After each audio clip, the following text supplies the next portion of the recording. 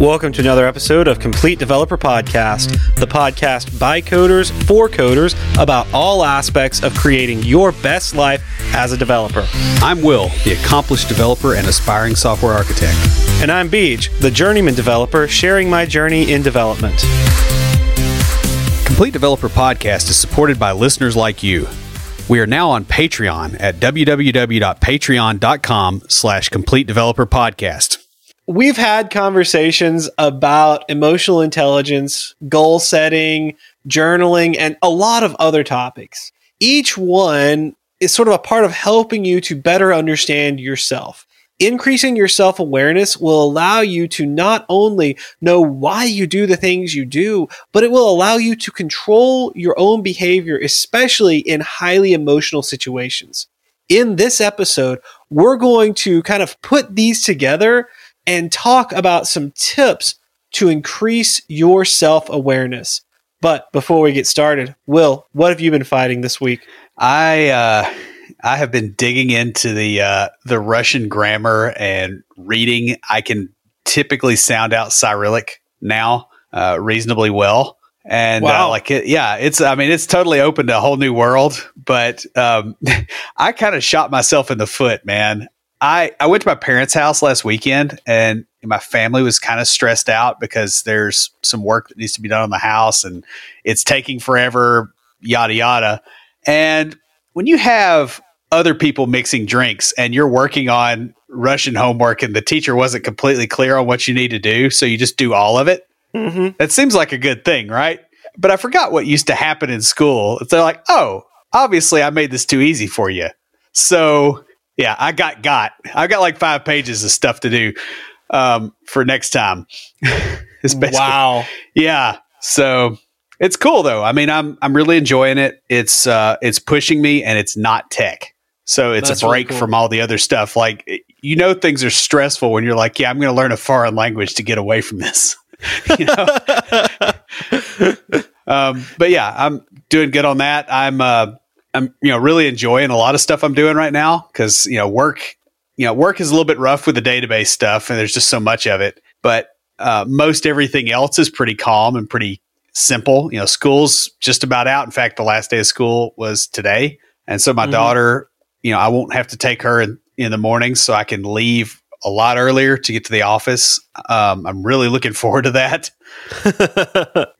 So how about you? I got new strings on my guitar, talking about things that are fun, not tech related, but pushing us. You're learning the foreign language. I'm learning to play the guitar. But I broke the high E string on my guitar earlier this week when I was playing, and so I took it in, got new strings on there. Oh my goodness, it sounds like a whole new guitar. It's amazing. Of course, I've had the thing since I was a teenager, and probably the last time I changed the strings on it was 10, 15 years ago. Last time I tried to play it. I mean, I've tried multiple times to learn. I finally figured out that it's not, playing is a talent. It's also a skill.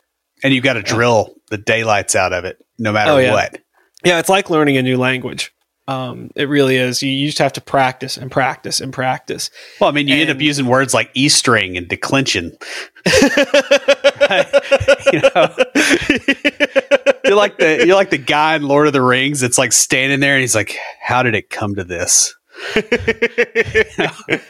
Well, for me, it's really cool because I've always really liked hanging out with musicians. Like, most of my friends played something. I have a lot of friends that have like gone into the music industry from growing up. And so I get along with musicians really well, just personality wise. And now that I'm learning, it's so fun because I'm seeing a whole new level with some friends that I've had for years. Suddenly, if they find out, oh, you're learning guitar, you speak my language. Yeah. It was like when I decided to go to medical school, I was working at the psychiatric hospital, and some of the doctors there that were super shy, super quiet, that never talked to me, suddenly blossomed. I was one of them. Yeah. And it's amazing. Like I said, people I've known for years are just now having conversations with me. It's like I'm in some elite club. I'm like, I don't even I've never played in front of people. Like I just like my instructor and me, that's all it's ever heard me play. Yeah. So, and have you also had the thing like where, and this is kind of a self-awareness thing, so it fits with the topic a little, like you get more comfortable screwing up in front of other people? yes. As a result of that, because I have, like, this has helped me so much because I'm in a room and I'm having to have conversations in another language. And dude, you step on yourself so many times, it's not even funny. Podcasting has really helped me with that, as well as public speaking. Yeah. Like the more public speaking I've done in the tech world has really helped me. But yeah, you're right.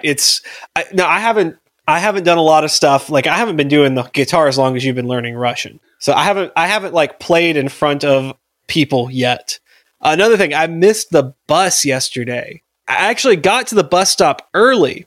And last week when I rode the bus, there was a wreck on the interstate. And so like I ended up just sitting on the bus for an hour and a half. And I'm like, I had to go to the bathroom really bad. And I'm like dancing in my seat because I had to go so bad. It was like torture. And so I was like, oh, hey, I can go to the toilet before the bus arrives. Uh-huh. So I jump out of my car, so excited that I have enough time to do this, run to the porta pot, come back to my car, and it's locked. And I look in my pocket and there's no keys there. I look through the window and there's the keys laying in the seat. Had to call a locksmith. That was about $100. Good to see if insurance will cover it. Hopefully they will. The cool thing, though, is since I had to drive into the office, obviously I missed the bus. I didn't have to wait on the bus to drive back. So I ended up getting back a bit earlier than normal, and I was able to get to the gym before I went to church, because I normally don't get to go to the gym on the days that I have to work the AV booth because I have to get there early. Wasn't enough time to drive all the way home, but I was able to go and get a workout. I actually kind of pushed myself. I'm a bit sore tonight from it because I was still mad at myself. So I'm like, I'm just going to push. And I kind of upped my weight a little bit and did a bit more running than walking. Of course, if I'd known this was going to happen, I would have taken my personal laptop and done some work on the podcast, but this was completely unplanned. Something that's not unplanned is the new name for IoTs. So while we're doing this book stuff, seeing if you guys like it, we're calling it Beej's Book Club.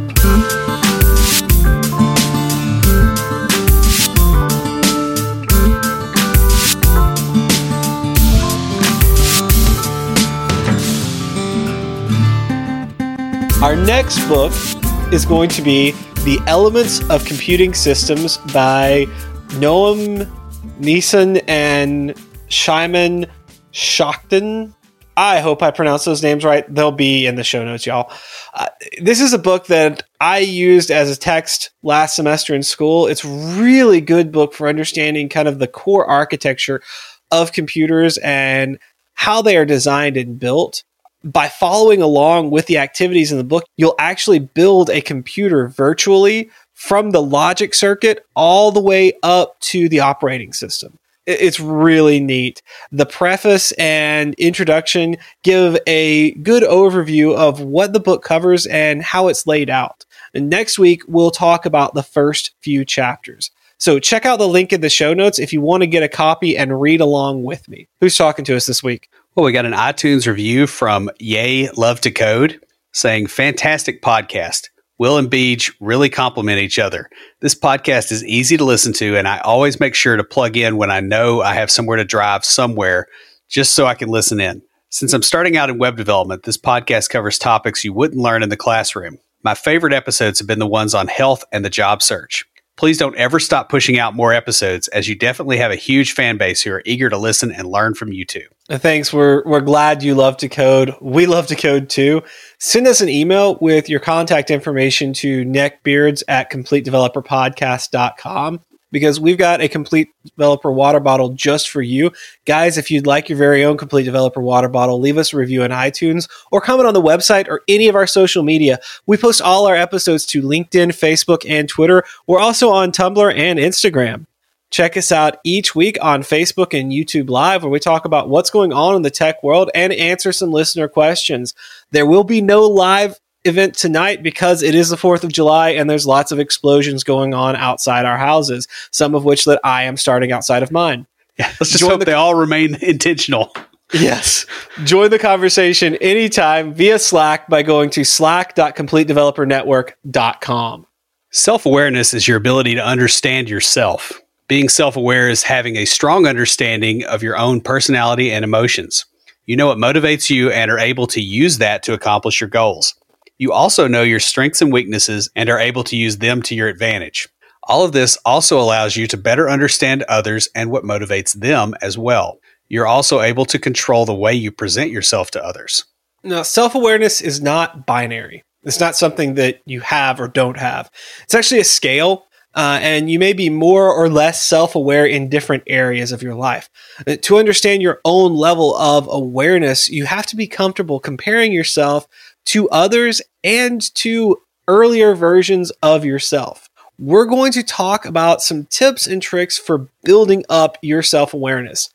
There are a lot of topics that we've covered really in depth in past episodes, and we're going to kind of talk about putting them together to improve your ability to assess yourself and understand where you are and where you are going.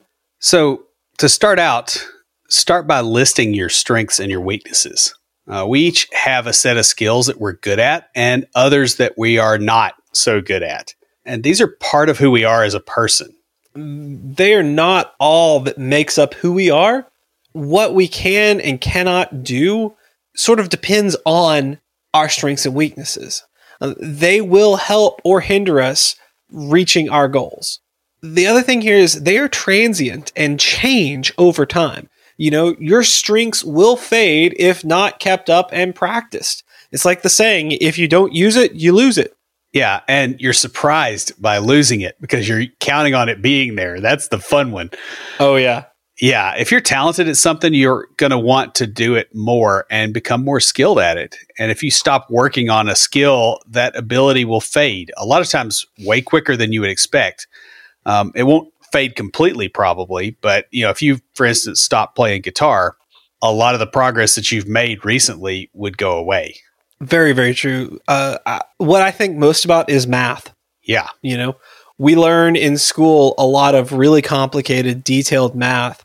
And if you don't continue to use that, like in our industry, we use it a lot, but in other places outside of us and accounting and finance type things, and like outside of engineering and finance accounting, you're not going to use the math that you learned in high school and college as much. And over time, that begins to fade. I've had conversations with people. We have a friend on Facebook that is going back to school, and she's posted several times about her struggles with remembering algebra stuff. I remember she talked about how excited she was that she was able to pass her algebra class. And I posted, I was like, hey, algebra is one of the hardest of the maths. It's like everything beyond algebra is basically designed to make algebra easier. It's like shortcuts for algebra. And she's like, I needed that. But because she hadn't done it in so long, those skills faded. Yeah, I even noticed this with my writing. When I got back to writing a book, there was a lot of discipline. There was a lot of grammar stuff. There was a lot of being able to edit my own work that had atrophied over time. Because I hadn't done like heavy duty writing like that. And that's one thing I really like about doing the podcast is when I started back to school, I had been basically writing outlines for years continuously. So it just worked. Like it flowed right into it because I'd kept that up. On the other hand, weaknesses can become strengths through diligent work. Most things that we do in life are skills that can be learned and practiced. Yeah, I mean, when people say that they aren't good at something, a lot of times what they mean is that they couldn't do it for long enough for it to click. Yeah, or they didn't want to put the effort in to get to the point of being good. Yeah, because I used to not like language classes. Mm-hmm. Like that was the bane of my existence in high school, and it was a lot of reasons. It was all the memorization. It was the weird spellings and all this kind of stuff, and just it just didn't work for me. And now I find it fun. You'll kind of go through that sort of curve over time if you if you keep drilling on something. Like it eventually will become a strength. Well, that's like me with guitar. I always thought that I'm just not like, it's a talent that I don't have. I will never be able to play guitar because I don't have that talent. What I have learned, one, due to the fact that I got into programming and started mentoring people, and I saw people who like, I have a natural talent for programming. I saw people who don't have that natural talent for it work very hard on a skill and be really good programmers without the natural talent. And it something changed in me over the last few years where I'm like, I started seeing things as skills and not like, oh, I'll never have that. It's if I work hard enough, I can do that. Yeah. Now, and now you evaluate. Yeah. Now, am I ever going to be a great guitar player like Slash, who's one of my favorite guitar players? No. But can I play stuff? Can I play some Guns N' Roses? Can I play some Velvet Revolver? Yes. Yes, I can. I'm not great at it, but I'm getting better. And over time, I'll get better and better. With enough work and effort, you can learn the skill. Even those things that are considered talents are skills. Someone who is super talented at learning languages or playing guitar. Or talking to people. Yeah. Or talking to people. If they don't practice that skill, the person who is not talented at it, but works that skill and practices and works hard at it, at turning that weakness into a strength, will be better at it than them with enough time, with enough effort. And the other thing on this is strengths in one area can be weaknesses in other areas and vice versa. Absolutely. So, for instance, being outgoing and being able to talk to people, if you're working in an environment that discourages that can actually work against you because you'll do it anyway because you have that natural tendency towards it. And it's so funny you bring that up because that's exactly what I was thinking when I wrote that line. Because I like being around introverted, shyer people as an outgoing extrovert because I like that balance that they provide me. They help me to understand when my strength is a weakness just by being around and hanging out with people like that. Now, what you need to do is to take ownership of your strengths and weaknesses by listing them out. Yeah, it's weird how when you do this, first of all, how you list stuff out and when you've actually taken time to think about it, what goes on which list compared to what you have in your head. And the other thing is if you actually write this down and own it, now you can actually do something with it. It's not a inherent trait. It's okay, I've evaluated and this is here. So I can move it. Know where you're strongest, but not just know, oh, hey, I'm really great at talking to people, but know how to use that. Know how to apply that to reach your goals. Also, know where your weak points are and have a plan to improve them.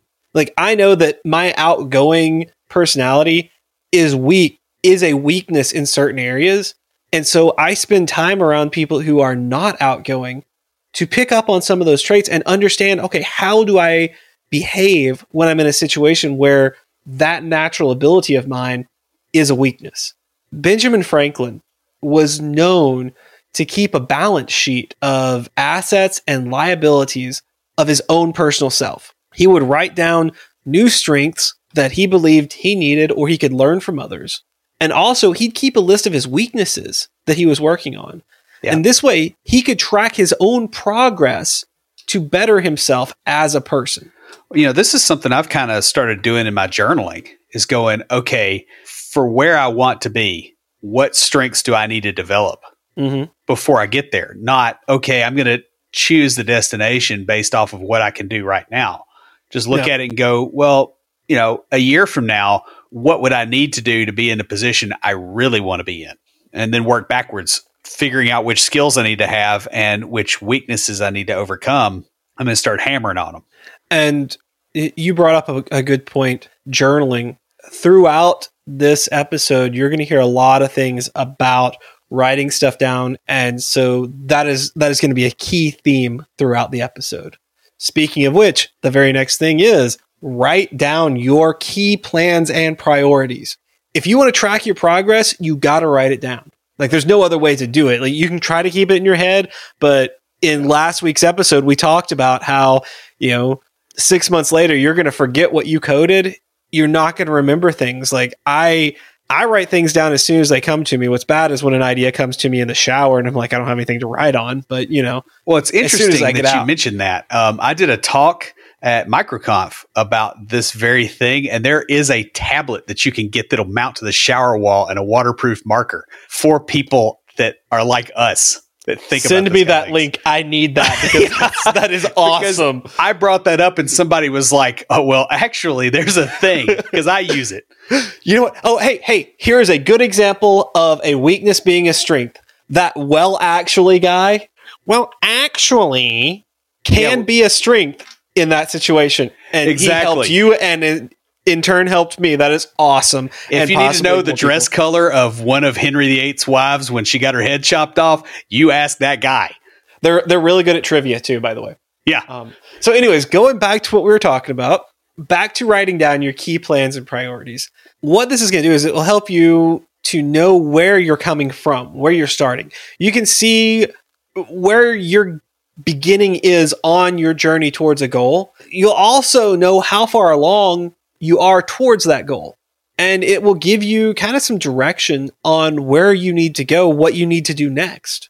Yeah, this matches a lot of, the way that I've been, working on my journal is that same kind of thing of like, it's just a sequence of steps then. It's not some major personal transformation. It's just what's next. And it makes it mechanical. It makes it a lot easier to deal with. It's interesting. I had someone ask me recently about, he noticed some of the major changes in my life and personality and things like that. And he's like, you were a very different person a couple of years ago when we talked about this topic, but now you have these beliefs and this and that. He's like, what happened? I was like, there wasn't some big thing that happened. It was just a slow progression over time. That's how you make changes. That's how you change yourself. That's how you become the person you want to be, is slowly with small things. For the longest time, and all right, this is off topic, y'all. This is off script, but I'm going to tell you something, a little secret that I've learned about life. And Will's probably going to back me up because I think he was at the same place I was when we were in college. I kept looking for that book, that technique, that thing that I was going to read because I kept hearing people say, oh, this changed my life. That changed my life. I kept waiting on that to happen. I kept looking for it. I jumped around from religion to religion looking for that change that was going to happen, that big life-altering thing. I'll tell you, the one and only thing that was a huge, big life-altering thing for me was not a good thing. I've talked about that some, but that was all the stuff that I went through with my family, getting divorced, leaving med school, all of that. The one big life-altering thing was not a positive change. All the positive changes, every positive change I've had in my life did not happen overnight. Did not happen because I read one book, I watched one movie, I went to one talk and it changed my life. No, it happened over time. It takes time. You do one little thing, one step at a time. That's the secret. That's the trick. You do a little bit here, a little bit there, and you keep making slow progression. And then a year, 2 years later, 5 years later, you turn around and you look back and boom, you are a completely different person. Well, that's part of what it is, right? Like you're not acting. You're becoming that other person instead of acting for a brief period of time and going, okay, I win the award. It's like, no, you gotta be the dude that deserves the award. Under this, getting back on point, when you write down your plans and your priorities, if you need to make a decision, you can look at your written goals. Let these goals and priorities guide the decisions that you make in your life. They should guide all of your decisions, whether they're major or minor. This even means things like where you're going out to lunch today. Well, yeah, because weight loss or finances, like those hit that directly. Exactly. Or who you go to lunch with, that's your networking. Right.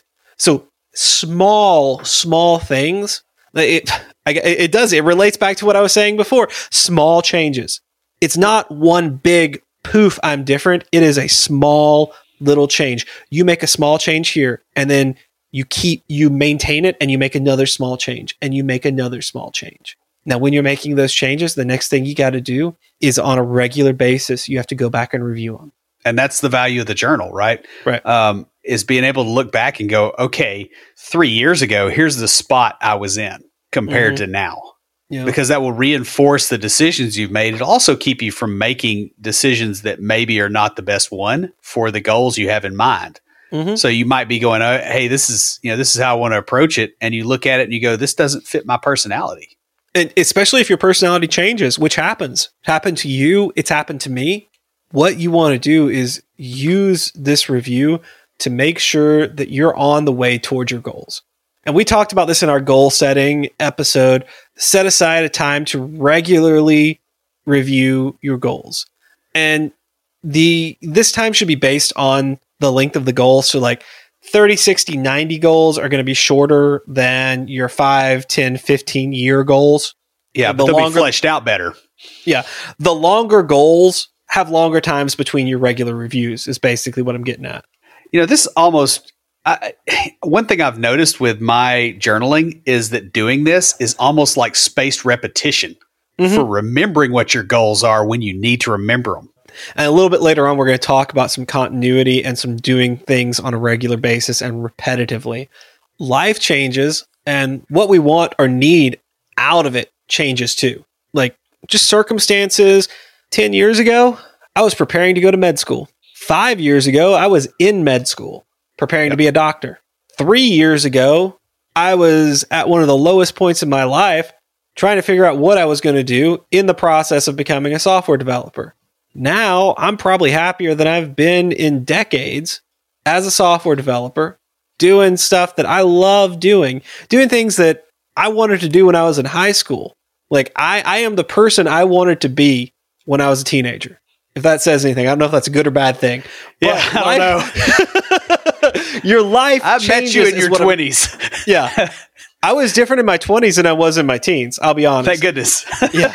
That says a lot for who you wanted to be as a teenager, I guess. Honestly, I think I diverged and I came back to what's really my true path. But y'all, if a goal is no longer a priority, you got to remove it. And this is what you do in this review. This is also a time to add new goals and new priorities that may have come up since your last review. My life has changed.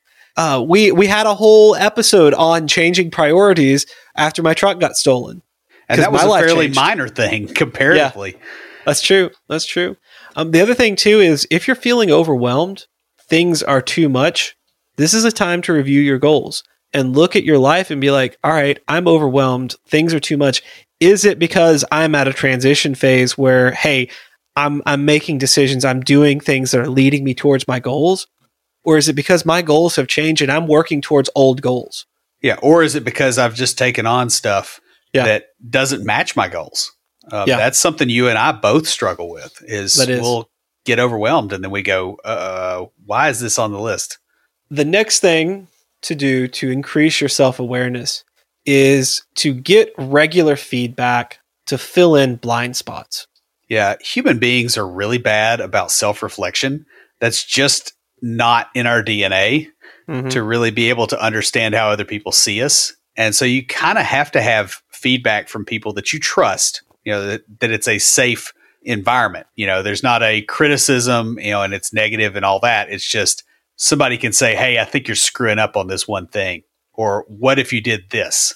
I get a lot of that from my mastermind group and from, certain friends. And I think you get a lot of that from work and from these conversations and then from church, probably. I get a lot of it from church and the small groups I go to at church, and just I'll stand, especially when I work the AV booth, because we have to stay until everybody leaves. And I'll stand and talk to the pastor while he's just sort of, unhooking himself from the mic and stuff like that. We'll have these deep conversations, and it's really funny. I was just thinking about that because he does that in his sermons where I kind of went off script there. He'll do that a lot. And I'm like, I'm picking that habit up from him, from being around him so much. I don't know if it's a good or bad thing, but I'm picking it up.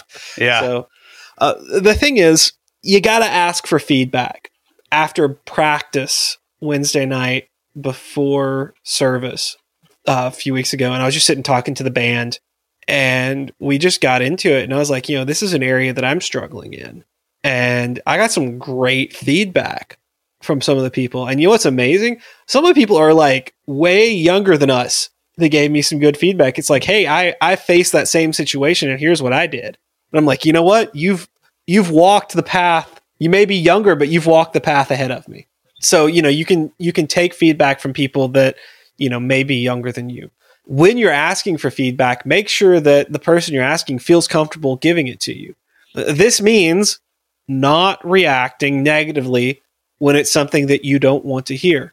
Best advice I can give for this is to thank people for negative feedback, especially if they're doing it in a constructive manner. Even if they're not, thank them for it.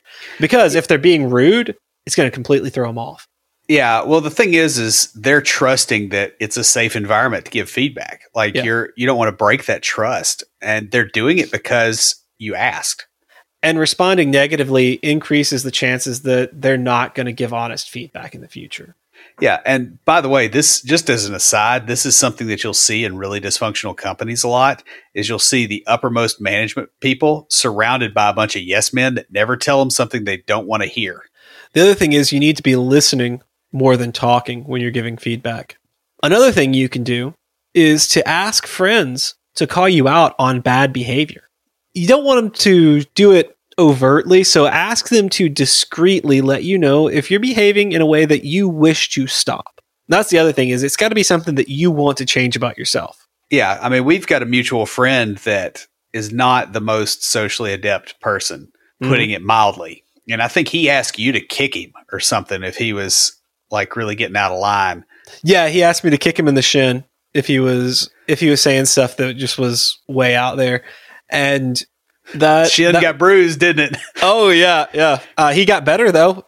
He did get better for a while, and then we stopped hanging out as much. And I haven't been around him, so I don't know if he's maintained it or not. So he got better in terms of with the behavior or his footwork?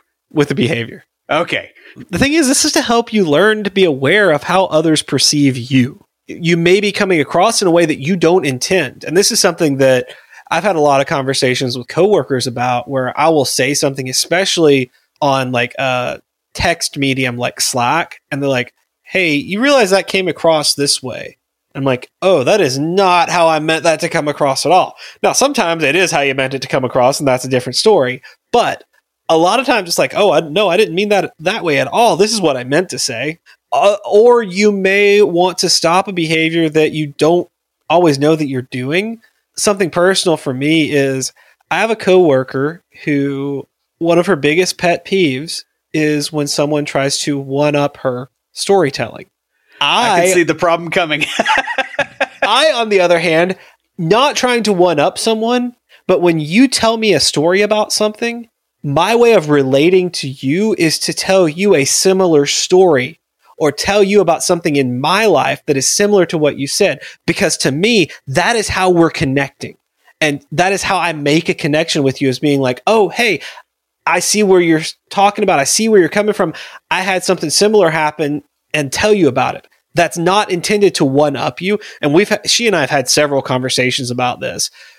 Because I told her, I said, look, if you ever feel like I'm one-upping you or trying to do that, let me know, because I am not intending to be that way. Now, most workplaces will have a formal feedback process. If yours doesn't, this is a value that you can bring to the table. To have an effective formal feedback, you need a few things in place. One, you need to have a process for that feedback to occur. And two, you need someone to manage that feedback process.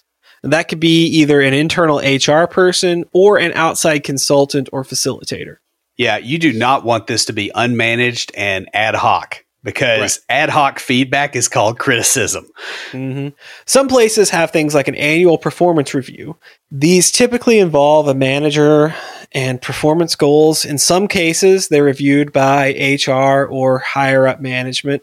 In the best cases, the best places that I've been, allowed for employees to add comments to the official review process, so that there's like kind of a little bit of give and take there with it. So another thing you need to learn to do, and this is something that was tricky for me, especially when I was younger, is you've got to learn to identify your feelings, but don't judge them. Your feelings matter, and you do have to learn to trust them. But you've got to understand that your emotions are amoral, not immoral, not moral. They're just kind of there. So they're not good or bad. What you have to understand is morality comes from behavior. So the actions you take, what you do are either good or bad. How you feel has nothing to do with whether it's good or bad. I used to teach an anger management class when I worked in psychology, and this was one of the really big points I hit on that meant a lot to a lot of the people. It was like, so many people believe and are taught that being angry is bad. It's not. Anger is an emotion. You have to learn to let it come on. It's going to happen. You're going to get angry. What you do when you're angry is what is good or bad. It's not that you're angry. You can get angry and behave in such a way that you use that anger to benefit you. Yesterday, I was so angry at myself for locking my keys in the car that I went and, ran almost a mile on the treadmill and, upped the weight I was lifting to a lot more than I normally do and really pushed myself. And that was good. I'm sore as all get out right now from it, but it's good, especially with working out and stuff, to every now and then really push yourself like that. Yeah. I mean, anger has a function. Yeah. My wife and I were at my home church this last weekend, which is, like where I grew up. And I'm never really comfortable there, but there was a sermon about anger, and we were kind of both, looking over at each other and going, I don't know that I completely agree with this. And, it came from that perspective of, anger being, incorrect. And I used to think that way. And it is a extremely damaging way to live your life. Yeah. I mean, you mentioned church. One of the things that I've heard you say that I said at church that they really loved is, Jesus flipped tables. Yeah. Chase people with a whip. Yeah. Maybe that emotion is actually there for a purpose. Yeah, it is. Like you don't really see religious figures that never get angry. What you want to do is start by noticing that you're feeling a certain way. Identify what you're feeling.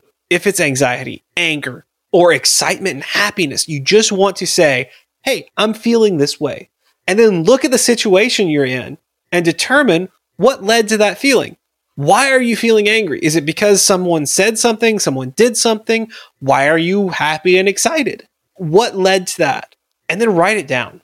Yep. Track the situations and the emotions. So you want to make that connection, because what you're going to do later is you're going to go back and you're going to review what caused similar emotions. So you can go back and look at, oh, hey, I tend to get angry when this happens. Oh, hey, I tend to get happy and excited when I go to this place.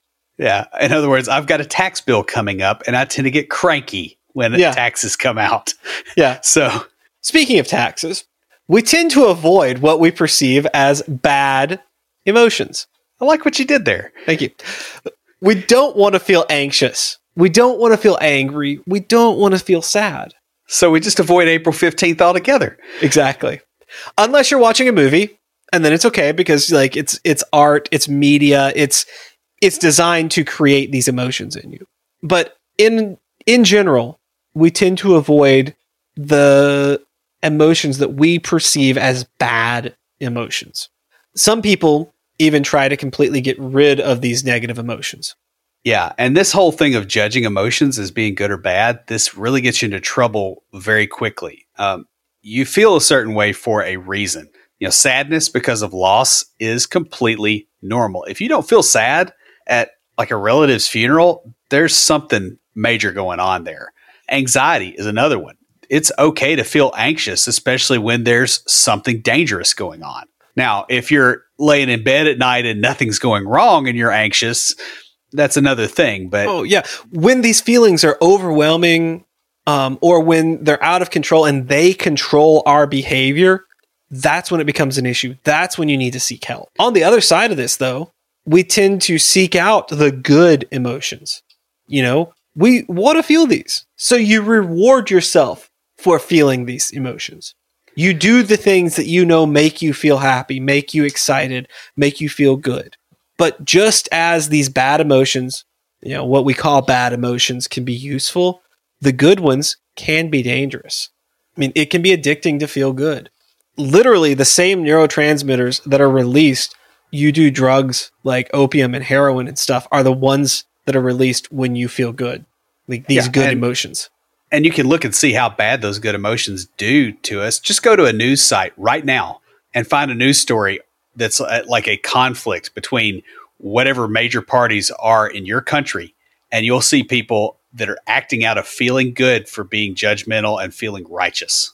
And it comes across as angry to the other side. So the perception, this goes back to the perception of emotions and how other people perceive you. The other thing with this is, with these good emotions, you can really drain yourself by seeking that excitement or seeking that good feelings, doing that things. This is something that I really have to watch out for because I'm an extrovert, because I'm outgoing. I said this to my sister. I've said it to both my sisters because they're both introverts. Even the younger one, she's an introvert, outgoing introvert, but an introvert. I said, I'm peopled out. And their response was, but you're an extrovert. I was like, so I said, I was down in Florida. I said to my sister down there, I was like, you like the sun, don't you? She's like, yeah, that's why I live in Florida. I was like, what happens if you're in the sun for too long and you're not wearing sunscreen? It's like you get burned. I'm like, that's the same thing that happens to an extrovert. If I'm around people for too long without any sort of break, it's like a sunburn of extroversion. So like being an introvert is basically like being socially Irish. Yes, that is that's what you're saying. Okay. Yeah. So speaking of being socially Irish, one thing you should be doing is you should be avoiding making decisions when you're in a high emotional state, whether that is good or bad. Your moods are going to change a lot just day to day, and they range a lot in intensity. So you don't want to be acting on the highs or the lows. Act on the average. They can even change minute to minute based on what's going on in your life. You may start your day off in a really good mood, but then you got to deal with traffic, a grumpy boss, broken code, and that can change your mood quickly. What happens, like Will said, we got to be able to function regardless of the emotional state, whether it's a good one or a bad one. Avoid major decisions when you're in a bad mood.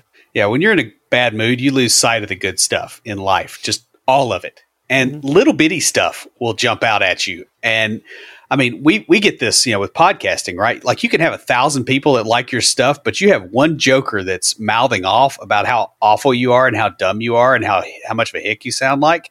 And that will ruin your day when 1,000 people like you. This is one of the great things and why I probably will never podcast solo is because Will and I are great at balancing each other out on this. There have been so many times where either Will or myself have gotten just really upset about a comment that someone posted, and the other one was laughing at it going, dude, we got haters. That's like one of the best things ever. That means we're making a difference. We should get some more. Yeah.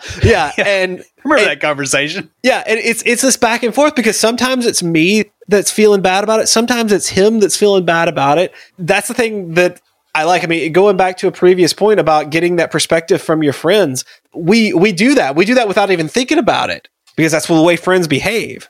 Speaking of friends, you're going to be frustrated with friends, with family, with coworkers, dissatisfied with yourself. You don't see all the good things that are going on because you're in that bad mood. And a lot of times when this happens, deep down, deep inside that what you're thinking is wrong. When Will points out to me how stupid I'm being about getting upset at a single comment, I know before he says anything that how wrong I am, but that doesn't change how I feel. Yeah, you got to have the validation that inner thought is correct. Sometimes you don't seem to be able to stop those bad thoughts. That's why you need those extra people. That's why you need those people to help you put things in perspective. Otherwise, what you got to do is just let those bad thoughts come. They're going to happen. They're going to force their way in. So don't fight them. Let them come. But then let them go just as quickly. Don't linger. Don't hold on to them. Yeah. And this means don't make life-changing decisions when you're in a bad mood because that's part of it. That means don't rage quit your job. I've done that a couple of times. been like, yeah, I'm done. I'm walking. Yep. Now, in those particular cases, that actually was pretty reasonable long term, and I got lucky, but it could have not been. I could have left a really good position. There have been some positions I've almost quit, you know, in anger, and you don't want to do that. But also with this, you don't want to make vacation plans when you're in a bad mood either. Yeah. Like, it's okay to go, all right, I need a break and go look up stuff, but don't buy tickets. Right. Now, on the same note as when you're in a bad or terrible mood, you don't want to make decisions when you're in a great mood either. When you're in a good mood, you feel like you can do all the things. I'm thinking of the meme here. You feel ecstatic. You feel invincible. You want to take on all the projects. You want to do everything. You want to have your hand in every little thing that's going on in the company. I have this really bad habit that I've been working so hard to break, and I think I've gotten better at it, to Will's frustration, because sometimes he wants to do things and I'm like, no, I can't. But I used to take on stuff until I crashed. And then there'd be 2 weeks to a month where I could do nothing. Like, a lot of times I'd get physically sick before I would actually crash. And I've been there too. And I've watched people do this in their careers. You just feel like you can do it, and boom, it blows up in your face because you can't really do it all. You know, this is how salespeople sell you things. They get you excited about it to the point that you overestimate its value. You have to have it. And I mean, we've talked about this in some of our episodes on sales, where there's a lot of techniques that salespeople are taught. This is why I like to take someone with me when I'm buying a major thing like a vehicle. I like to have that balance, because I can get all excited about it and they can be like, dude, the brakes don't work. And I'm like, yeah, but it's cool. That's all right, man. I could just aim for something cheap. No big deal. Yeah. Right. You got to be aware that you are more suggestible when you're in a good mood. Those close to you are going to have more of an influence than normal. And this goes to having good people around you. But also, you can more easily deceive yourself into believing that you're further along, or believing things about yourself that you want but aren't true. So you got to be careful with that. Well, and that ties into the next point, right? Which is to learn to set boundaries with yourself and with others. Mm-hmm. You know, if you don't maintain integrity by setting boundaries, you're setting yourself up to fail, especially for the achievement of your goals. Yeah. If you can't look at something and go, I'm not going to do this because it's contrary to who I am, you'll end up doing it, and you will derail yourself from whatever you're trying to do. This is very big in like nutrition and weight loss. I know I had to set boundaries for myself about what and how much to eat. And I've gotten to a point, one of the boundaries I set was, I'm going to eat until I'm not hungry, not eat until I'm full. You guys, you know what? Since February, I've lost over 30 pounds. Yeah. We're recording this in the middle of May. So like, people at work yesterday were like, you've lost weight. I can see it in your face.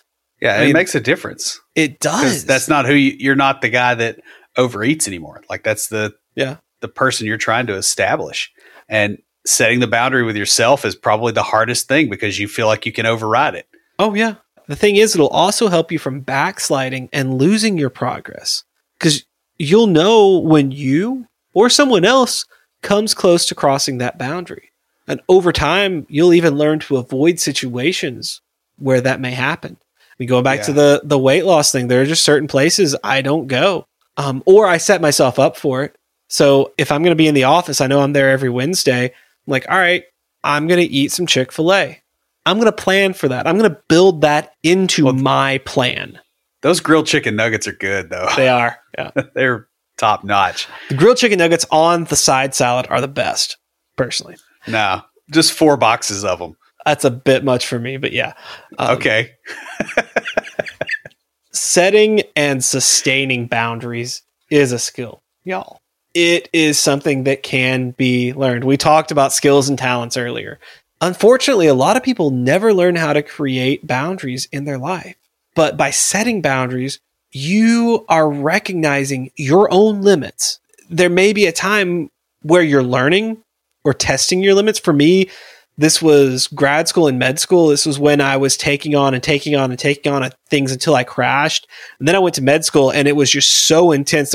There was more than you could possibly do. I took on nothing outside of school. And there's still more than I could possibly do. But you know what? I learned by pushing those limits where those limits were. Yeah, and I think that's valuable to do every so often anyway, right? Because those limits will change. Up until a couple of months ago, I had no clue that I could write 200 pages of content in 2 months. Like that was just not in my head as something I could do. And now I'm interested to see how far that actually goes. Same thing with weightlifting. Yep. If you don't ever max out, you never know if you're making real progress.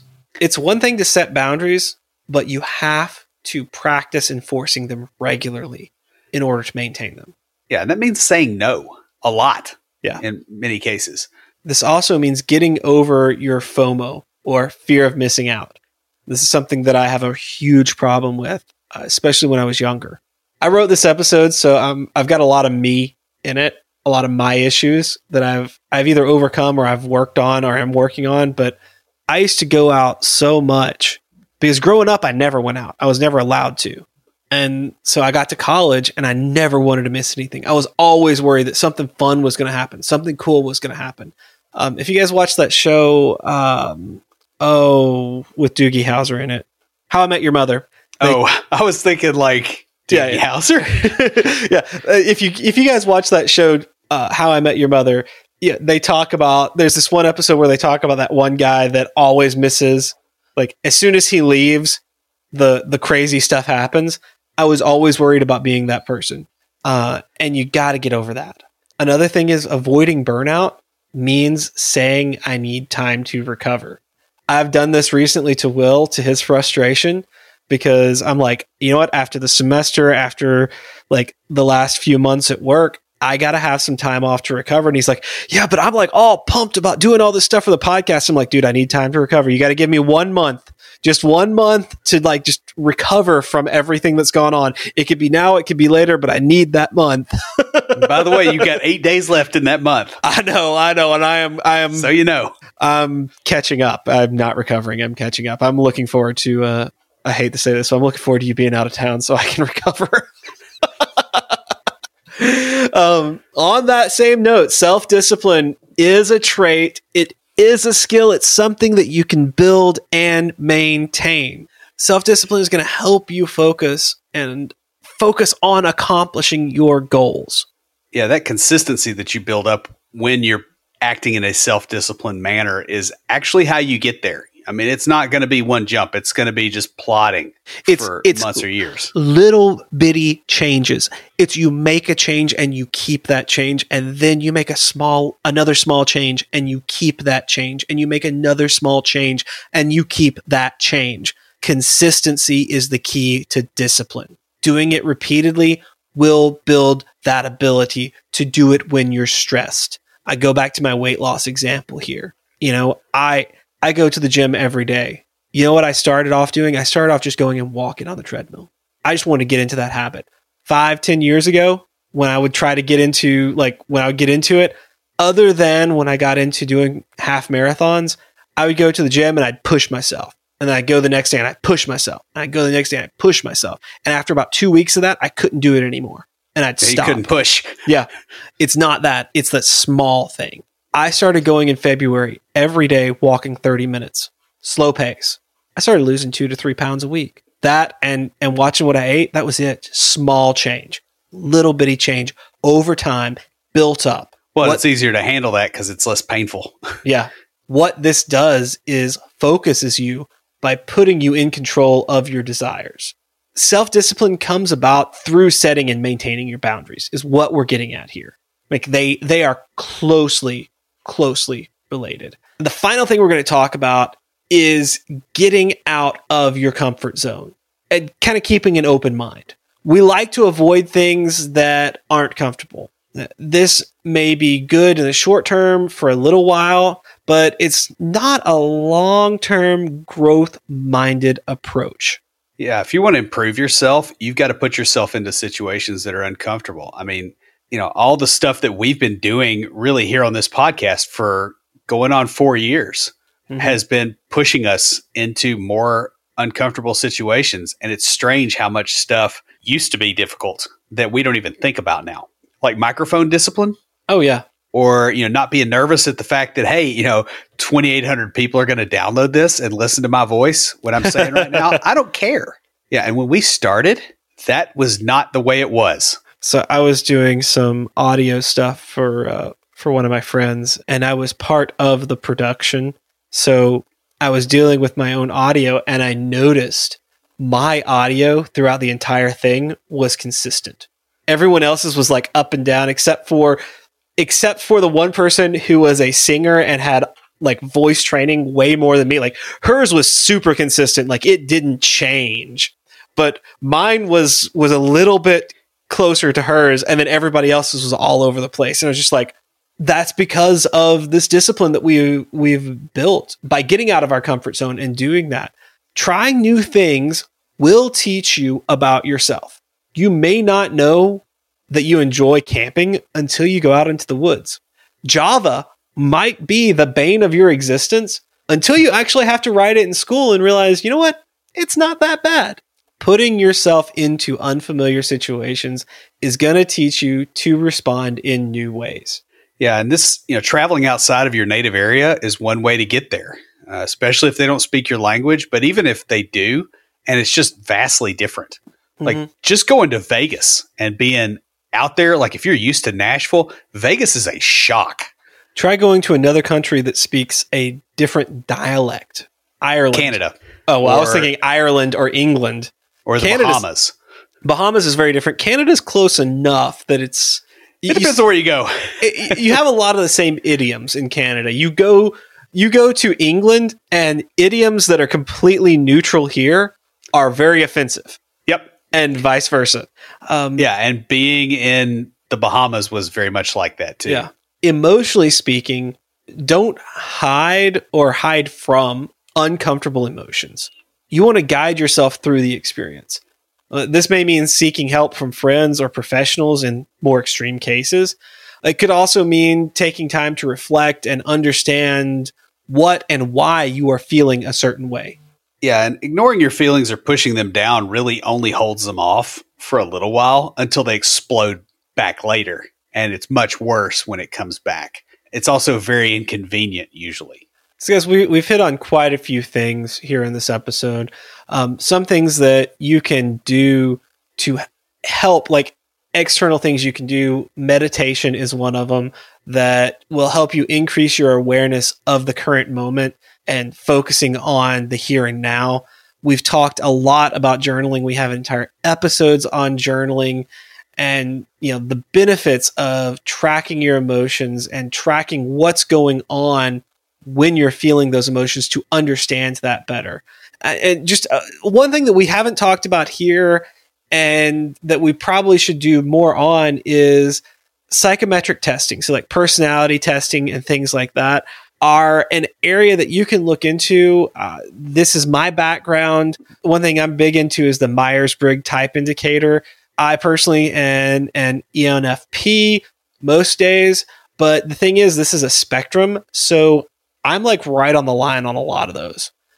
And look it up. I'll have some stuff in the show notes for you. You can get more detailed on there. These tips are designed to help you measure and improve your own ability to understand yourself. The more aware you become about yourself, the better you are at making positive change in your life that will help to improve your self-awareness. Basically, they create a feedback loop that moves you further along the spectrum of the self-aware. That pretty much wraps us up. Before we close everything out, Will, what do you have for us this week for Tricks of the Trade? Well, I want to point out something quickly that I noticed with some of the feedback I got from the April 1st episode. And one thing I noticed is that all the reactions, I think every last reaction I got was to the emotional content at the beginning of the episode. All the stuff I went through, all that, right?